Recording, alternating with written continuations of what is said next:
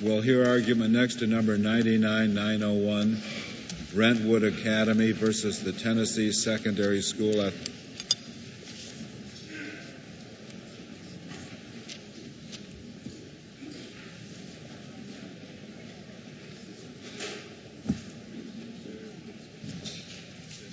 Spectators are admonished, do not talk until you get out of the courtroom. The court remains in session.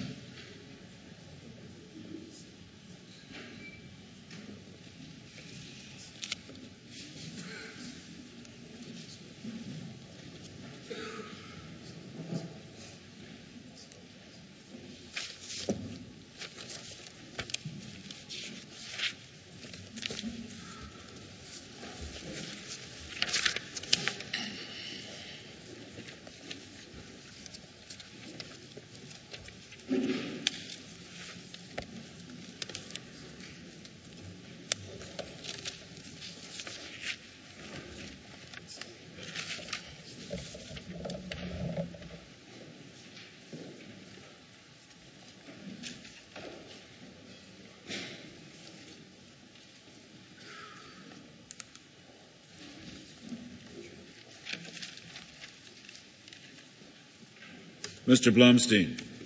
Mr. Chief Justice, and may it please the Court. This case involves the state action status of the regulatory conduct of a high school athletic association, the respondent, the Tennessee Secondary School Athletic Association, or what we call the TSSAA. Under the analysis of this Court's decision in NCAA versus Tarkanian, state action exists in this case because, first, the regulatory conduct of the TSSAA is attributable to the entity or entities that control the organization. And secondly, government institutions, in this case public schools, control the TSSAA's conduct and are therefore constitutionally accountable for its regulatory conduct. Mr. Blumstein, the Court of Appeals in this case went through three different tests that they thought our cases supported: public function, state compulsion, symbiotic, and said this didn't fit into any one of those three.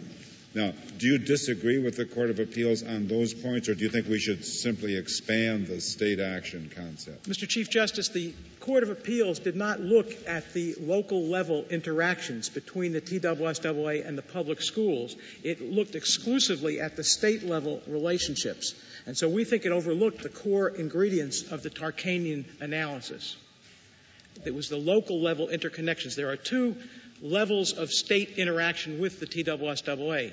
At the state level, the State Board of Education for 24 years explicitly designated this organization as its agent to regulate interscholastic athletics for all schools in Tennessee. That was repealed or changed in 1996, and now it continues to recognize the role of the TSSAA and specifically authorizes the schools to maintain their membership in the TSSAA. And the Court of Appeals focused exclusively on that state-level relationship. Under the Tarkanian analysis, Your Honor, the local levels, the public schools that control this organization, that comprise 84% of the membership, where there's one school, one vote, control the organization, and under the Tarkanian analysis, we think... Well, would you state what you think the test is without being so fact-specific? What's the test for state action, in your view? Justice O'Connor, in this case, building on... Not in this case, in all cases. What's the test? Well, whether the governmental institutions, in this case public schools, control the activity, and so that it is fair to say that this is attributable to the government because the government or its public schools in this case control the decision-making. This is cases unlike many of this Court's other cases, such as Rendell Baker versus Cohen involving a school, Blum against Uretsky involving a nursing home, Jackson versus Metropolitan Edison involving a private utility. In all those circumstances, Justice O'Connor, the privateness, if you will, the formal privateness of the organization was assumed. And the question was whether government as purchaser or government as regulator transformed that conceitedly private entity into state actor status. In this case, that very threshold question is what is at stake. There is nothing really private, except formally private, about this organization. It is controlled by public schools. 84% of the membership is public schools. It's run by public... Let's say it's controlled by public schools. You say that because a majority of its board are public school principals. Of its members, Justice Scalia. But principally it's governing board. It wouldn't matter if it's members. If it's governing board, I assume, were overwhelmingly governmental. You'd say it's still a governmental agency. Well, I think that under the control principle... You're relying on the membership, I thought you were relying on the composition. We think both are important, but it's ultimately the control of the organization in a one school, one vote situation is the membership of the organization. So if this organization were composed of 49% public schools and 51% private schools, it would be okay. Justice Scalia, we think there's an analogy to the separation of powers cases, the Washington Metropolitan Airports case and Asher against Sinar, and the question of control. There's an effective control question and a formal control question. Yeah. We're not anywhere close to the effective control question here. In the Washington Airport case, it was the government which said the decision makers here shall be ex officio members of certain committees. It was the government that said that. Here it is not the government. It is the organization which has a rule that you have to be a principal to serve on the governing board. And it is the organization, certainly not the government, that says, what schools will be members of the organization. It seems to me that's very different from... But it is the organization is controlled by governmental institutions. So... Well, Mr. Blumstein, supposing that all the principals, say in eastern Tennessee or middle Tennessee, some area, got together, private schools, public schools, and said, we want to form a principals association, get together once a month, then we'll have a convention in the summertime. And they don't get paid, they do it on their own time, and they decide they're going to give a principals award to the best student in eastern Tennessee. And they give that award. Now, is that state action? Your Honor, if the organization, if they're serving in their official capacity as principals, if they're representing the schools, and if they are allowing private and public schools to participate in some awarding process, whether it be a principals association or a German club, if the German departments of the state decided that my hypothesis was that the principals did it on their own time. They're in the organization because they're the principal of a school, but the government isn't paying their way, and they're not exercising any state power, really, when they do this. They're just conceiving this award on their own. They're giving it away. Your Honor, as one moves towards a coaches association or principals association, I concede that it is conceivable that public officials will have a non-public function or non-governmental function that they can perform, and they would not be state actors. I think in this case, the public officials are serving because of their relationship to the school, because they are the principals in the school, and the clearest example of that is in the constitutional provision of the TSSAA regarding vacancies. If there is a person who is a member of the Board of Control or a member of the Legislative Council, and that person's school disaffiliates with the organization, then that person's term of office on the Board of Control or in the Legislative Council terminates. So it is clear that these persons are not there as individuals, but they're as in their representative capacity of the schools that they represent. Well, you could have had the same rule in the hypothetical that the Chief Justice posed. Would that rule have changed your answer to that question? Well, Your Honor, in this case... The rule doesn't seem to me to establish whether the principal is serving as an agent of the government or is serving on his own. It seems to me that's the crucial question. Well, I agree, Your Honor, and I think that in this case, as the government argues in its amicus brief, that you have control linked with a functional analysis as to what is the function that is being performed.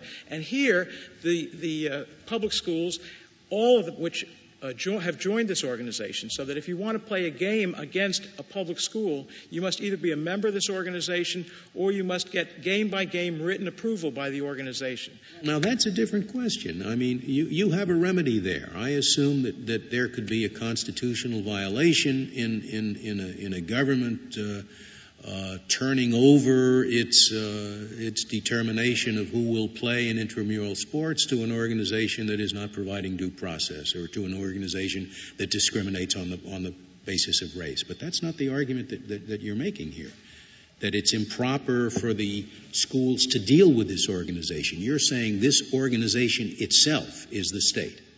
Well, we're saying that it is controlled by governmental institutions. Whether formally we want to argue, following the court's decision in Lebron, that this is an arm of the state, or whether we want to provide a bright line rule so that we don't have to traverse this difficult area of state action in every case. This case is different from every other case that the court has decided in this regard, because the control is by governmental institutions and the organization is exercising a governmental function. You say the control is by governmental institution, and the principal of the school goes to this, sits on this board, or it belongs to you, so by reason of the fact he's a principal. What other control does the school he comes from exercise over him? Over him? Yes, or over his vote in the association. Well, does the record show? The record only shows that the vote can only be done by a principal or by a teacher of the school as the representative of the school. We don't know exactly how control is exercised within the institution of the government, but this person is acting in his or her official... Why do you say that? Ex officio. Because the schools are the members of the organization. It's not the officials. It's not a coaches association. It's not an association of principals. This is an association of schools, of public schools and private schools, 84% public schools. But the fact that the principals are joined in the organization by private school principals too makes no difference? Well, the control in this case is with the schools that run the organization. And I think under the circumstances, the decision is fairly attributable to the state. This is a decision that public schools are making. They control the organization, they drive the agenda, and that they have control over the... Excuse me, you say they control the organization. Every issue isn't brought to the whole body. I mean, do they assemble all of the principals? I thought this was run by a governing board, and your complaint is that the governing board is what? Elected by all the principals, which come from mostly public schools? There's both an as-applied and a facial challenge. The facial challenge does not focus upon action of the governing board. It focuses upon the recruiting rule, which is adopted by the body. Then there is the implementation, the disciplinary proceeding. Well, excuse me, which is adopted by the body how? How does the body adopt that rule? In a one school, one vote. Okay, and on a floor vote. Yes. And the as-applied challenge focuses on the disciplinary proceeding, and that requires a decision at first by the executive director, and then it was appealed through an internal appeals procedure, ultimately ending up at the Board of Control, which is this body, and the decision, and ultimately the disciplinary action was taken by the Board of Control, which is composed in the relevant time frame of 100 public school principals serving ex officio again. Do you have to, if you're a school that plays in this league, do you have to send somebody to this organization to vote on such things as this rule that you're objecting to? Is there a duty to vote? Is there a duty to have a person there on the floor? I don't believe that there is, Your Honor. So, although being a principal is a condition of being a member, a voting member, can a principal decide, I'm not interested in this and I won't do it? Not to participate not to participate in the organization. I believe the school can exercise its right not to vote in the process, but they have ultimate control. And in Bauscher against Sinar, we were told that it is the ability to control, not how the control is exercised, that is critical. Blumstein, isn't it a question of not simply control, but control over what? For example, returning to the Chief's hypothetical, if this were a group of principals meeting not to make an award to a student for diligence, but were meeting to set the curriculum that would be used in all the schools within the association, if that's what the purpose of the principals meeting and what they decided became the curriculum for the school. Yes, Justice Ginsburg, there has to be a mixture of the control and also an analysis of the function, the governmental function that is being performed. And in this case, you're quite correct. If it were a curriculum matter, or in this case, an extracurricular matter that this court in the Santa Fe case talked about being a highly visible, government-sponsored, school-related activity, under those circumstances, the allocation of this resource, the ability to play against the public schools in sports, is the public or governmental function that is being performed in this case. It's part of the overall educational process of the state of Tennessee, and it's part of the fabric of the educational institution. And in the Santa Fe case, you would say it's just like if they were having a body that would decide what will be taught in the math courses in the school.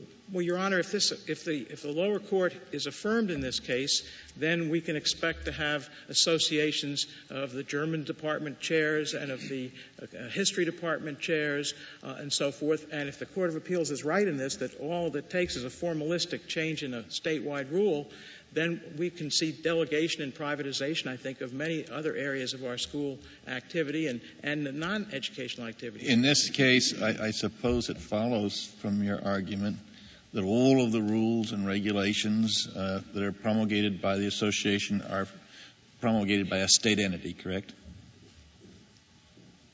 From the TSSAA? These are just like these are all rules and regulations they pronounce after, if you prevail, will be state rules. If those rules... Are there parochial schools that are members of this association? There are religious schools that are members of this association. And so the result would be that all rules and regulations must be governed by the First Amendment. No crucifixes in the locker room. That would be that would be a permissible regulation. If the association promulgated... Under your view, all of the rules and regulations are now the rules of a state actor. And parochial schools are members of this body.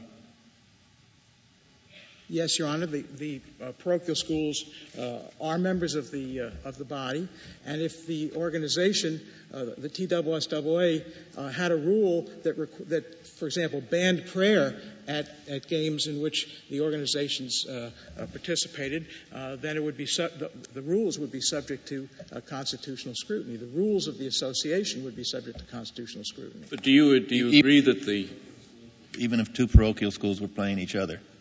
Well, under the TSSAA bylaws, schools do not have the authority to undo these rules. They are bound to abide by the rules, and the rules themselves would be subject to scrutiny. If a religious organization is uncomfortable with a constraint upon its religious exercise, then it has the ability to choose not to play against the public schools. Well, I suppose we could say the same thing about Brentwood Academy. You can just withdraw from the association if you don't like it. Well, that's the respondent's position, Your Honor. But if you want to play against the public schools... I thought you just said that was your position with reference to the parochial schools. Yes, Your Honor, but I'm staying with the state action status. It would be a state actor, and I'm trying to be consistent with our position, that the activity of the association as controlled by these governmental institutions would be subject to constitutional scrutiny. And you're not arguing that the parochial school would be a state actor? No. Just the rules of the association are subject. And you're not claiming, you don't concede that in Justice Kennedy's hypothetical that the prayer rule would be unconstitutional, do you? A ban on prayer? No. Yeah. No. And you're saying this is unconstitutional, and as a member of the association, you have a right to object to it because the association has a public character. Yes, whether it be a ban or whatever the rule would be that would be promulgated by this organization would be subject to constitutional scrutiny. Yes, Justice Souter, that is our position. you're not discussing the merits, whether the First Amendment gives Brentwood a right to recruit outside the rules. No, Mr. Chief Justice. We're hoping to survive to live another day to fight that issue in the lower court, and I'd like to reserve some time if I might. Very well. Ms. Underwood, we'll hear from you.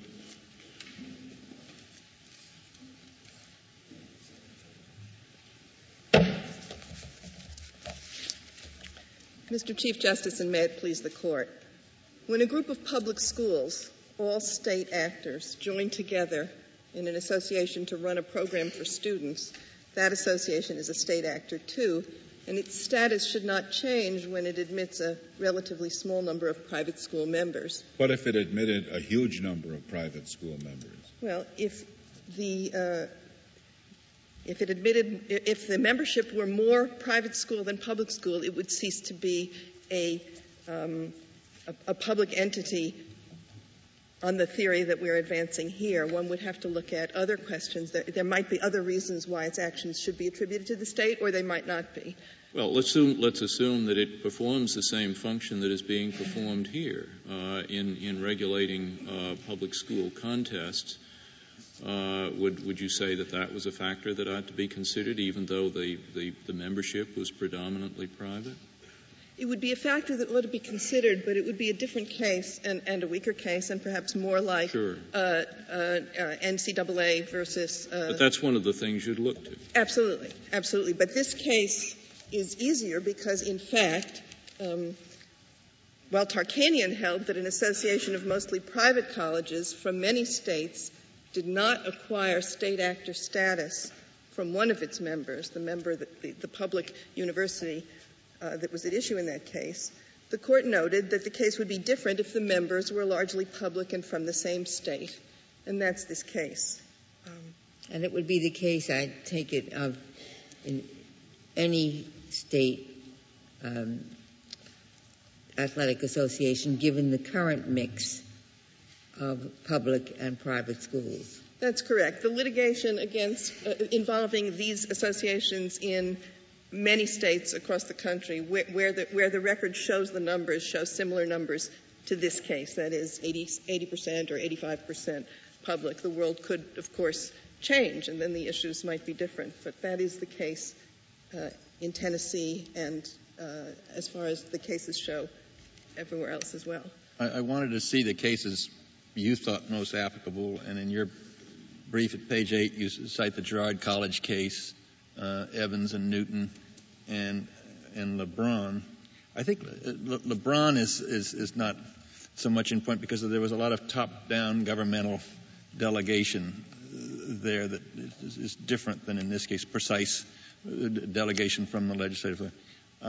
Pennsylvania and Evans much closer.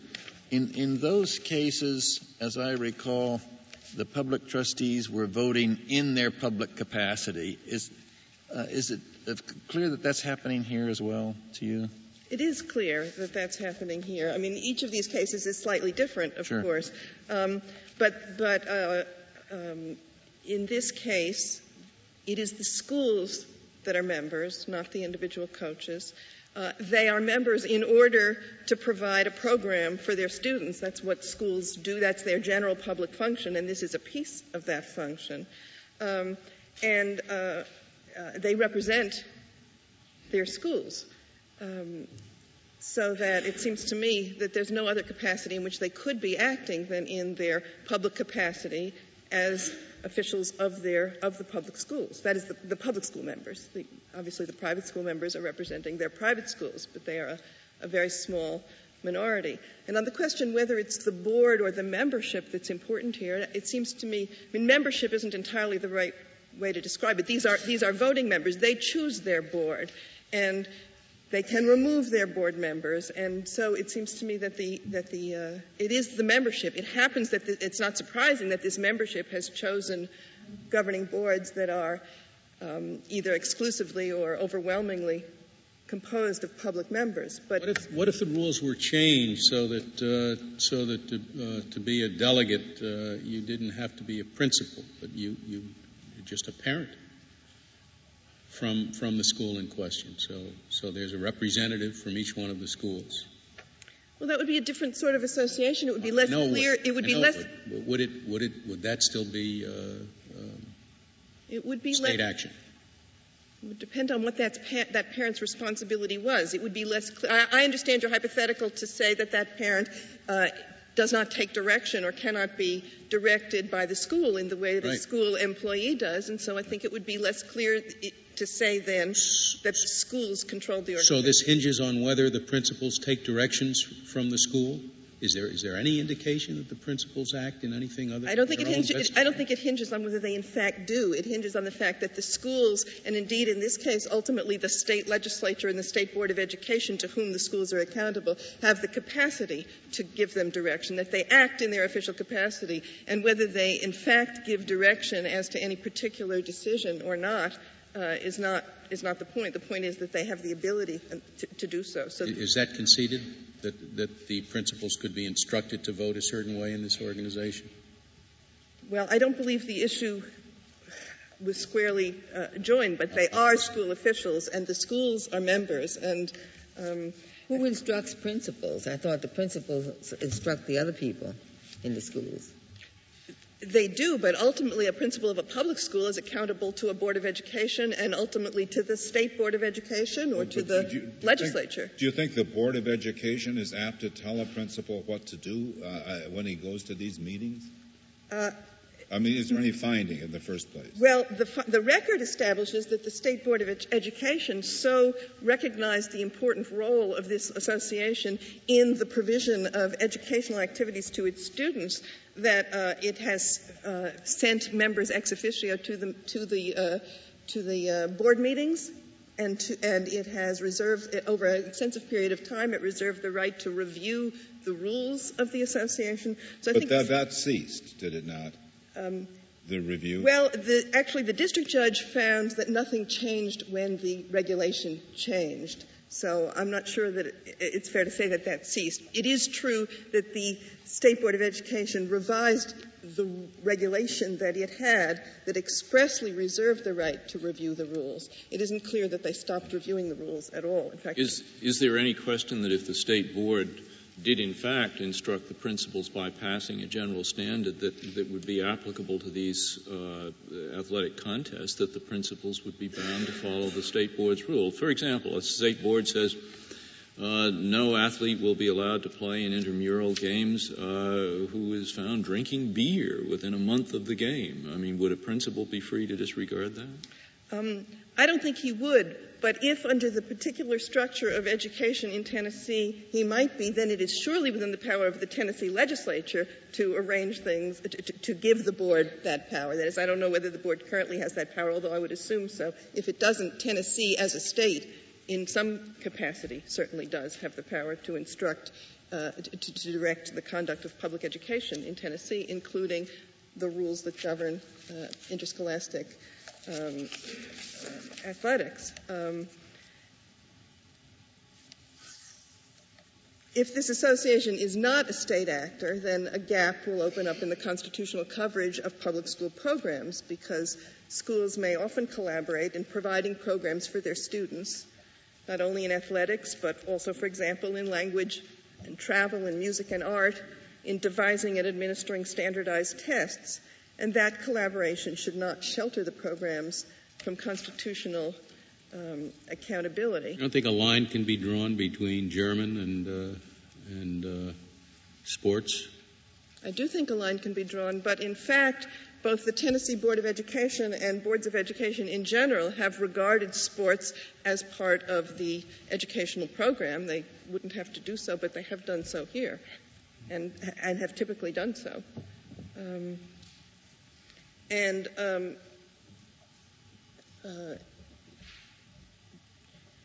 It was suggested that it would be sufficient to hold each public school accountable, but in fact the individual public schools have no power one by one to change the rules or the actions of the association. Together they control it, but alone no one of them does.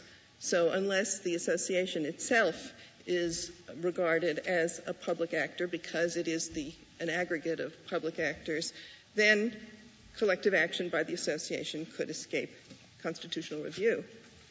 Perhaps I should have asked the question of petitioner, but his time was running out as yours is. On page 8 of the blue brief, the first full paragraph says that for a school to be a member, its coach must be a full-time employee of the Board of Education.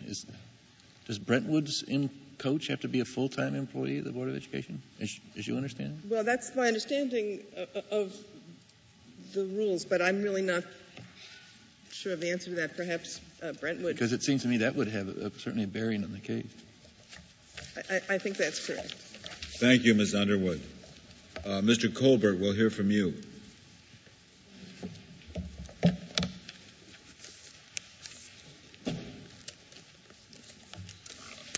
Mr. Chief Justice, may it please the Court, TSSAA's authority to enforce rules for high school sports competition comes from the private choice of the schools that join TSSAA to abide by those rules, and not from any authority given to TSSAA by the state of Tennessee. And whether the Court examines the case as the Sixth Circuit did, using Jackson and Blum and Rendell Baker and the U.S. Olympic Committee case and Tarkanian and Sullivan, the result is the same. The question is, where does the authority for the power exercised by the association come from? And in this case, it is quite clear in Brentwood Academy's case and in the case of the other member schools, it comes from the decision, school by school, which each school is given the choice to make under state law, of joining the association and abiding by those rules. Suppose all of the schools in the association were public schools. Suppose everything is the same except that the organization is only for public schools and only public schools compete in these competitions. Would your answer be the same based on what you just said? I take it would be. It still wouldn't be a state actor even if it regulated only public schools. My answer would be the same, Your Honor. It would not be a state actor because it is engaging in a function that is not a function that the state of Tennessee has chosen to regulate by statute or by Constitution. The function involved is an extracurricular activity, high school sports competition, like band competition, cheerleading, art competition. Students get some credit for physical education toward that requirement from being on this varsity team? There is a statute, the only statute in Tennessee that addresses interscholastic athletics at all, allows a local public school board, if it chooses, to give credit for participation in interscholastic sports or band, either one, to allow that in lieu of the required physical education classes. But Tennessee does not regulate, the state does not regulate, the state says nothing about in legislation how interscholastic sports competition from one school to the next will be conducted. Now, I would agree, Your Honor, that any individual school would be a state actor in the decisions that school makes for its own athletic program. But the principal of School A has no authority from the state of Tennessee to regulate School B's athletic program. But why wouldn't the principal, when he or she goes to the meeting and casts a vote, it seems to me that principal, when he or she casts a vote, must be acting in a state capacity, because that's why that principal is there. The principal is actually there in a capacity, and I need to clarify this because I think there was a misstatement made about how the rules get adopted. The membership at large does not adopt the rules, and this is in the part of the TSSAA Constitution is in the appendix. There's a separate body. There's a board of control that enforces the rules. There's a legislative council that enacts the rules. It's also a 9-member representative body. The principals who are there voting, who are on that body, are serving in a representative capacity. They have been elected by the member schools, both public and private, to serve in a representative capacity on that board. Well, the record doesn't tell us, but it's just incredible to me that the principal would not be accountable to the Board of Education for the principal's actions in voting. Well, and it seems to me somewhat unlike the Chief Justice's hypothetical of a principals association, because the principal is there in order to advance the interest of the school as a school. The principal is there on the legislative council or on the board of control in order to advance the interest of the voters who elected him and represent and to serve in a representative capacity on the legislative council. So that in may your, be in your public view, schools. the principal would be quite unconstrained by the Constitution from voting to deny membership to a school because its athletes were black or Catholic or something like that. The principal, as a representative of Brentwood Academy and any other school who elected him, would not be accountable constitutionally for that. Now, if the principal of a public school does not allow his school to participate, refuses to schedule a contest against a school because for unconstitutional reasons, then he, as the principal of his school, makes his school accountable for that. But he is not acting as the principal of his school when he serves on the board of control or the legislative council. He's eligible to be on the board or the council because he is a principal of a member school, just like the headmaster of Brentwood Academy is eligible. Except that's the only reason he's there is because he is the principal. He is there to further the interests of the entire association, which includes the public and private school members as well. He is eligible to be there because he is a principal. Is it theoretically possible that the legislative council could which enacts the rules, could be composed a majority of private school principals? It's entirely possible, Your Honor. It's strictly a function of which principals decide to run for the body and which principals are elected to serve on the body.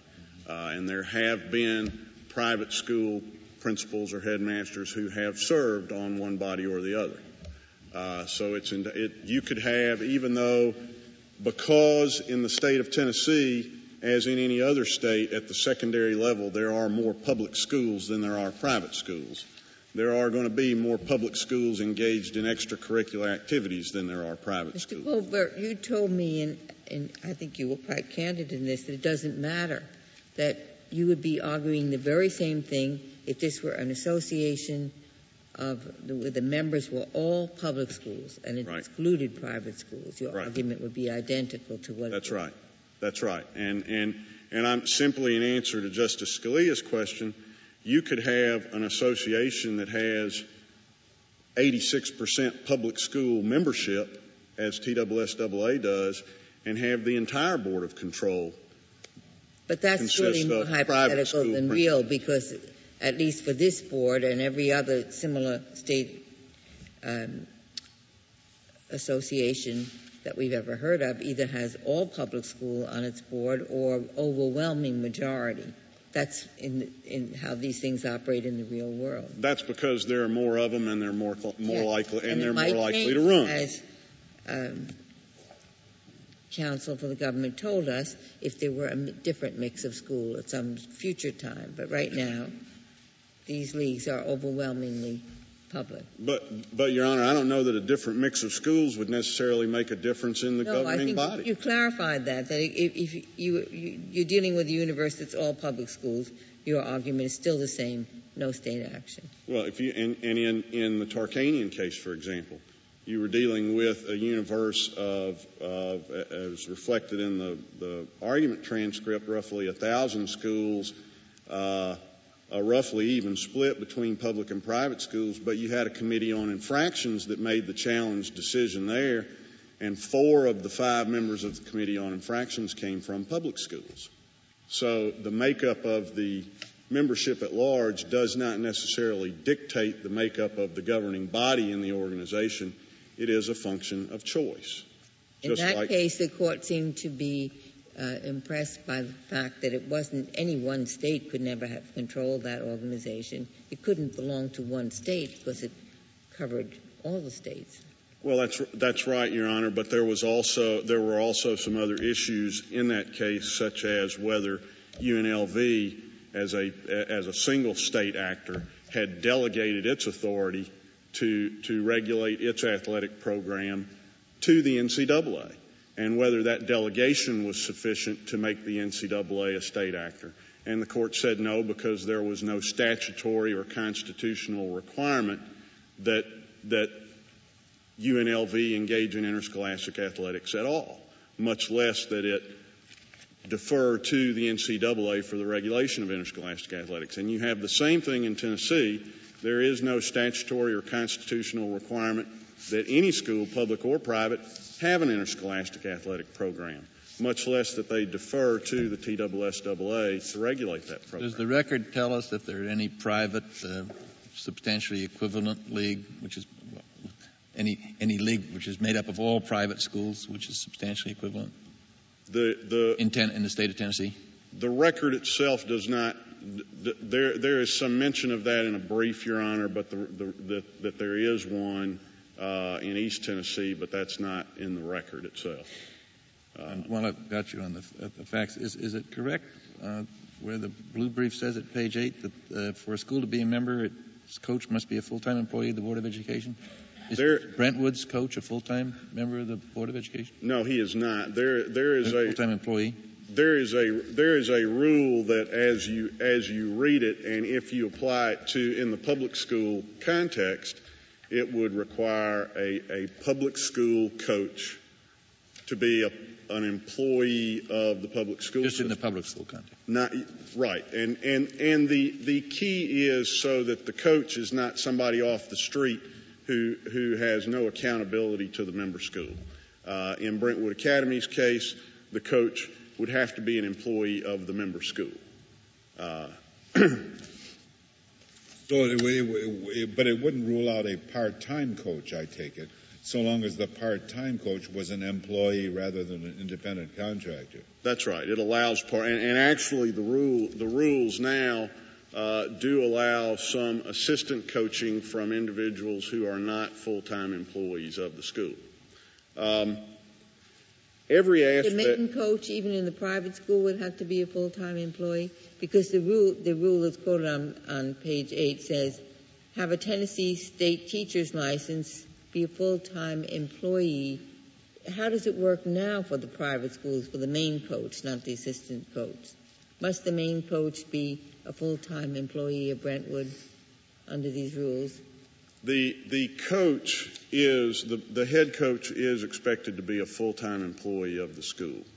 So that this rule, to the extent that it requires a full-time employee, does apply to private schools as well. It applies to private schools, except that they're not required to be. The term Board of Education connotates a public school board. Yes. And that's not, the rule does not apply to private schools in that respect. But it does in other respects, that is, full-time employee of the school. Yeah. May I ask whether you think your client was a state actor before 1995, was it, that changed the rules? 1996. 1996. No, Your Honor, we do not. TSSAA was formed in 1925 without any involvement of the state. TSSAA operated for 47 years until 1972 without any involvement of the state. In 1972, the State Board of Education, on its own, without any legislative action, without any constitutional authority, passed an administrative rule designating it doesn't the language of the rule is important. It doesn't delegate to TSSAA. It designates TSSAA as the association for public schools to join for the regulation of their interscholastic athletic programs.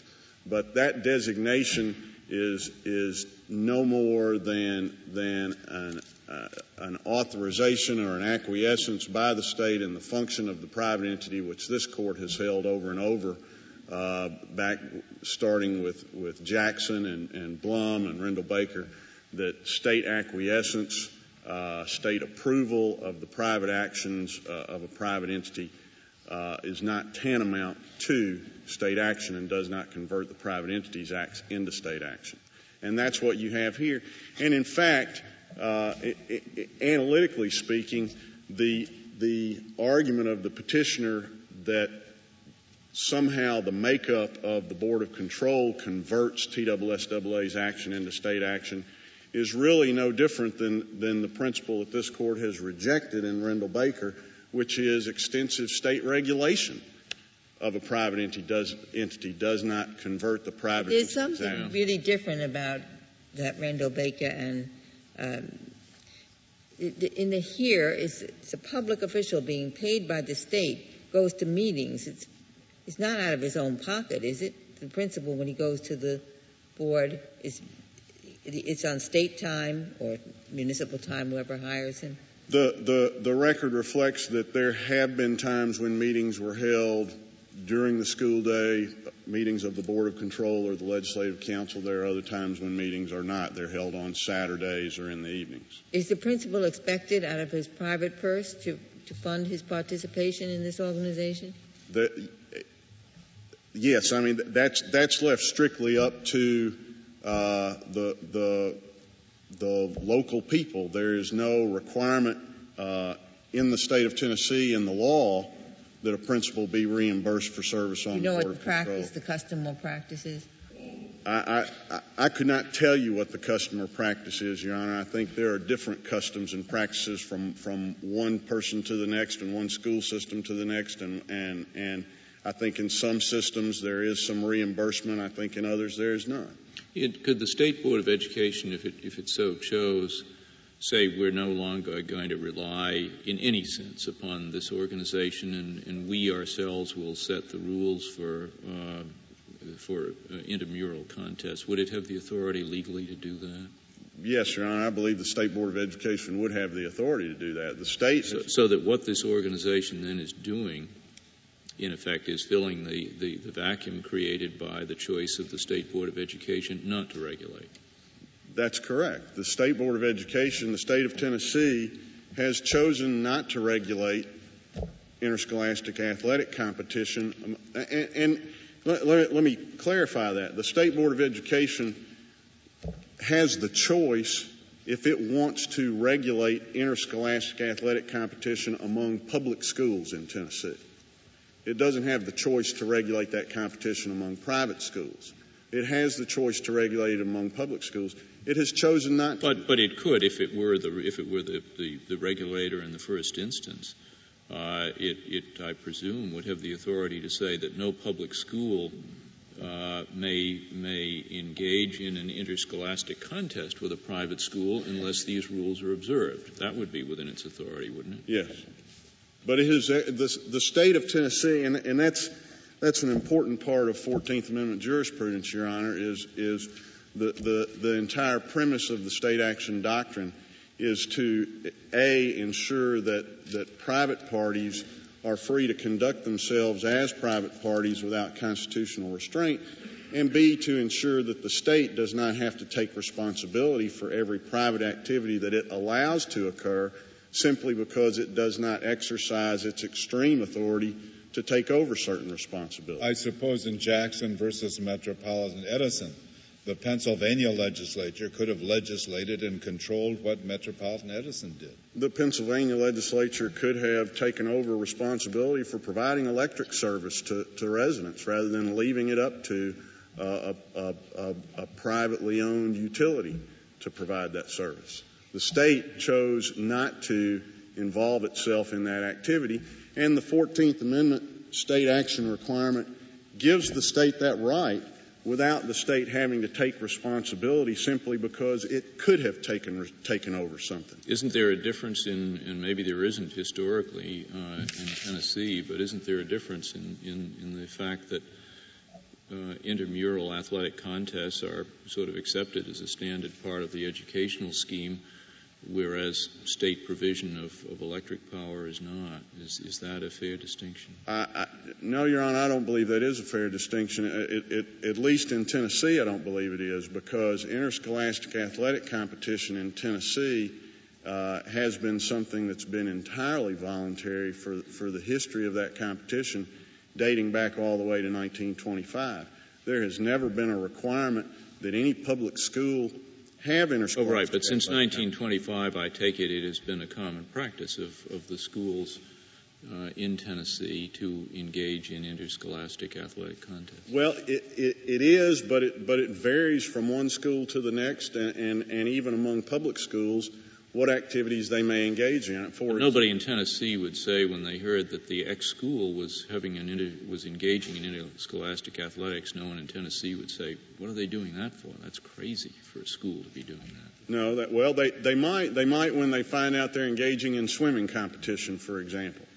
There are schools in Tennessee. You think it's crazy to swim in Tennessee? There are schools in Tennessee swimming competition is very unusual. In Tennessee, hockey competition is very unusual. But there are schools that have it. It's not regulated by TSSAA. Suitors from New England. different worries. It's now football. Yeah, what have they got against? It'd be real unusual to say somebody doesn't play football, but in Tennessee, there are sports like swimming, for example, that some schools have chosen to engage in and to compete in, and compete for championships in. TSSAA doesn't even regulate. Okay, but the basic point is schools customarily play each other in Tennessee. That's right. Sure. That's right. But that, we submit, Your Honor, does not establish state action simply because it is an action that's customarily engaged in. I thought that there was a finding that the principals who attend these meetings are customarily reimbursed. There was not. There is a statement in the petitioner's brief about that that suggests that the meetings of the Board of Control occur during the school day and that the principals are reimbursed. But that does not appear in the record. Do you dispute that? I mean, as a matter of fact? Yes, Your Honor. As I said, I think it varies from one place. I do know that the meetings occur at all different times. They may occur on a school day. They may occur on a Saturday. The meeting that led to the filing of this lawsuit took place on a Saturday at a privately owned hotel. And whether there is reimbursement for the members of the Board of Control or the Legislative Council varies from one to the next. There is no standard practice in that respect.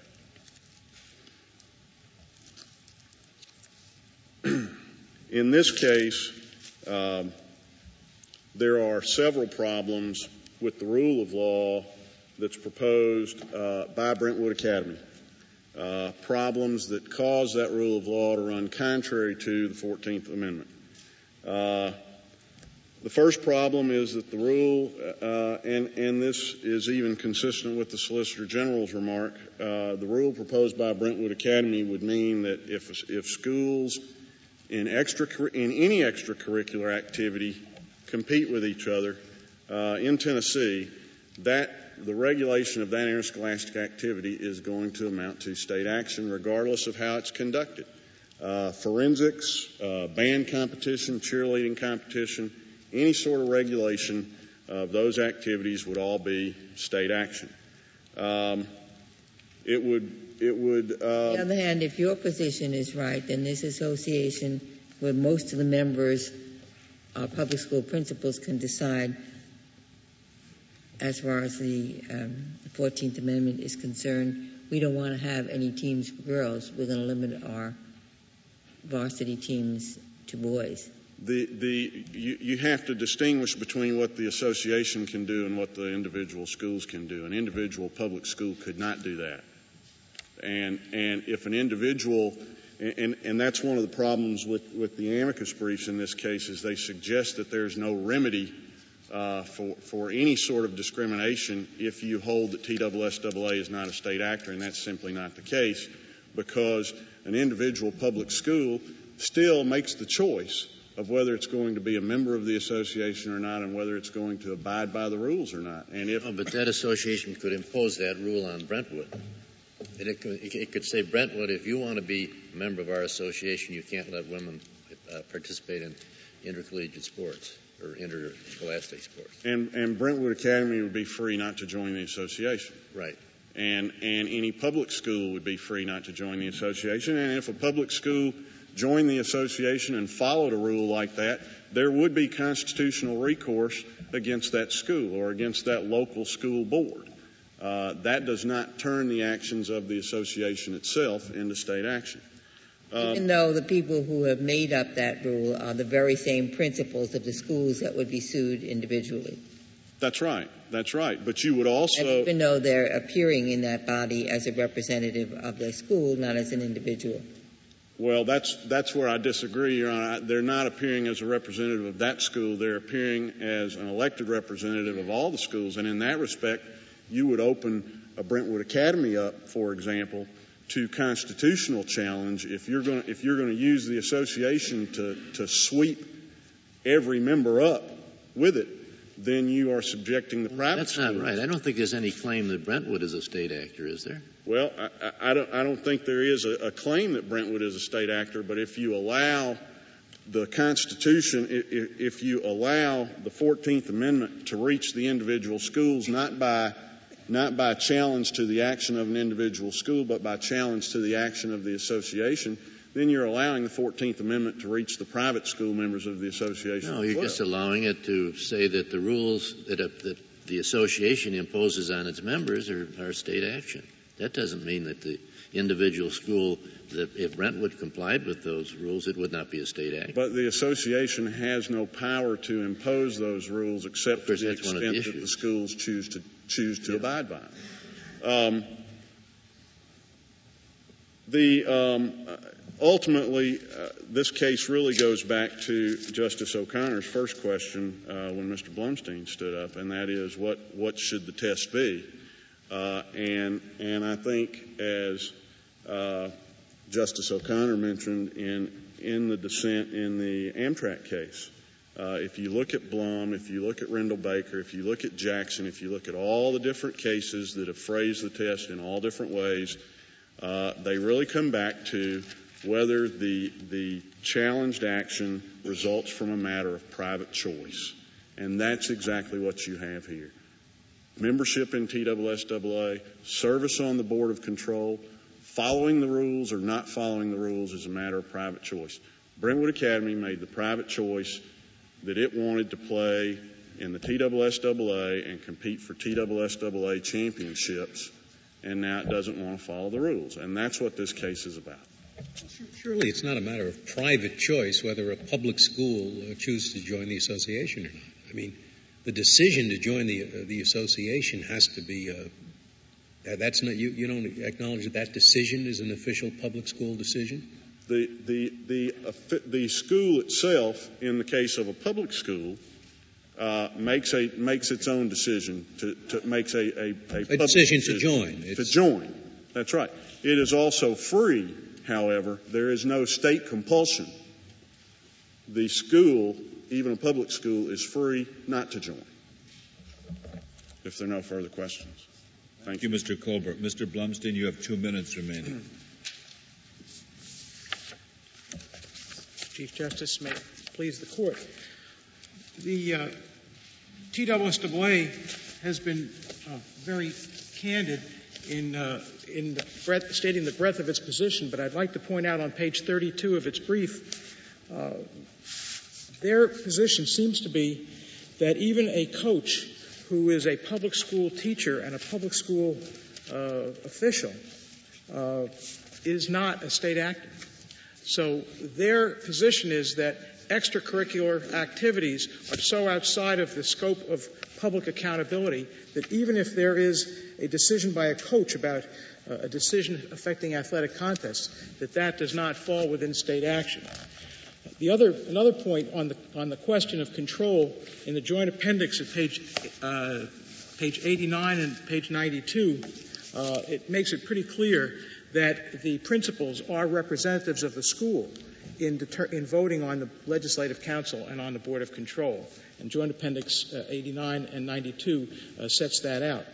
And finally, I would like to just indicate we haven't talked about the existing state of the law, but this circuit, the Sixth Circuit decision, is the only decision that finds a comparable institution not to be a state actor. This case is an outlier in that sense. The law has been settled for over 30 years. Some of the concerns that the respondent has, I think, have not been manifested. The way that the courts have dealt with the issue of reviewing decisions of these associations is through a proper level of deference on a matter of substantive law. And so if the court affirms below, it will be unsettling what has been settled law in every jurisdiction that has heard this case for 30 years. Thank you, Your Honor. Thank you, Mr. Blumstein. The case is submitted. The Honorable Court is now adjourned until Monday next at 10 o'clock.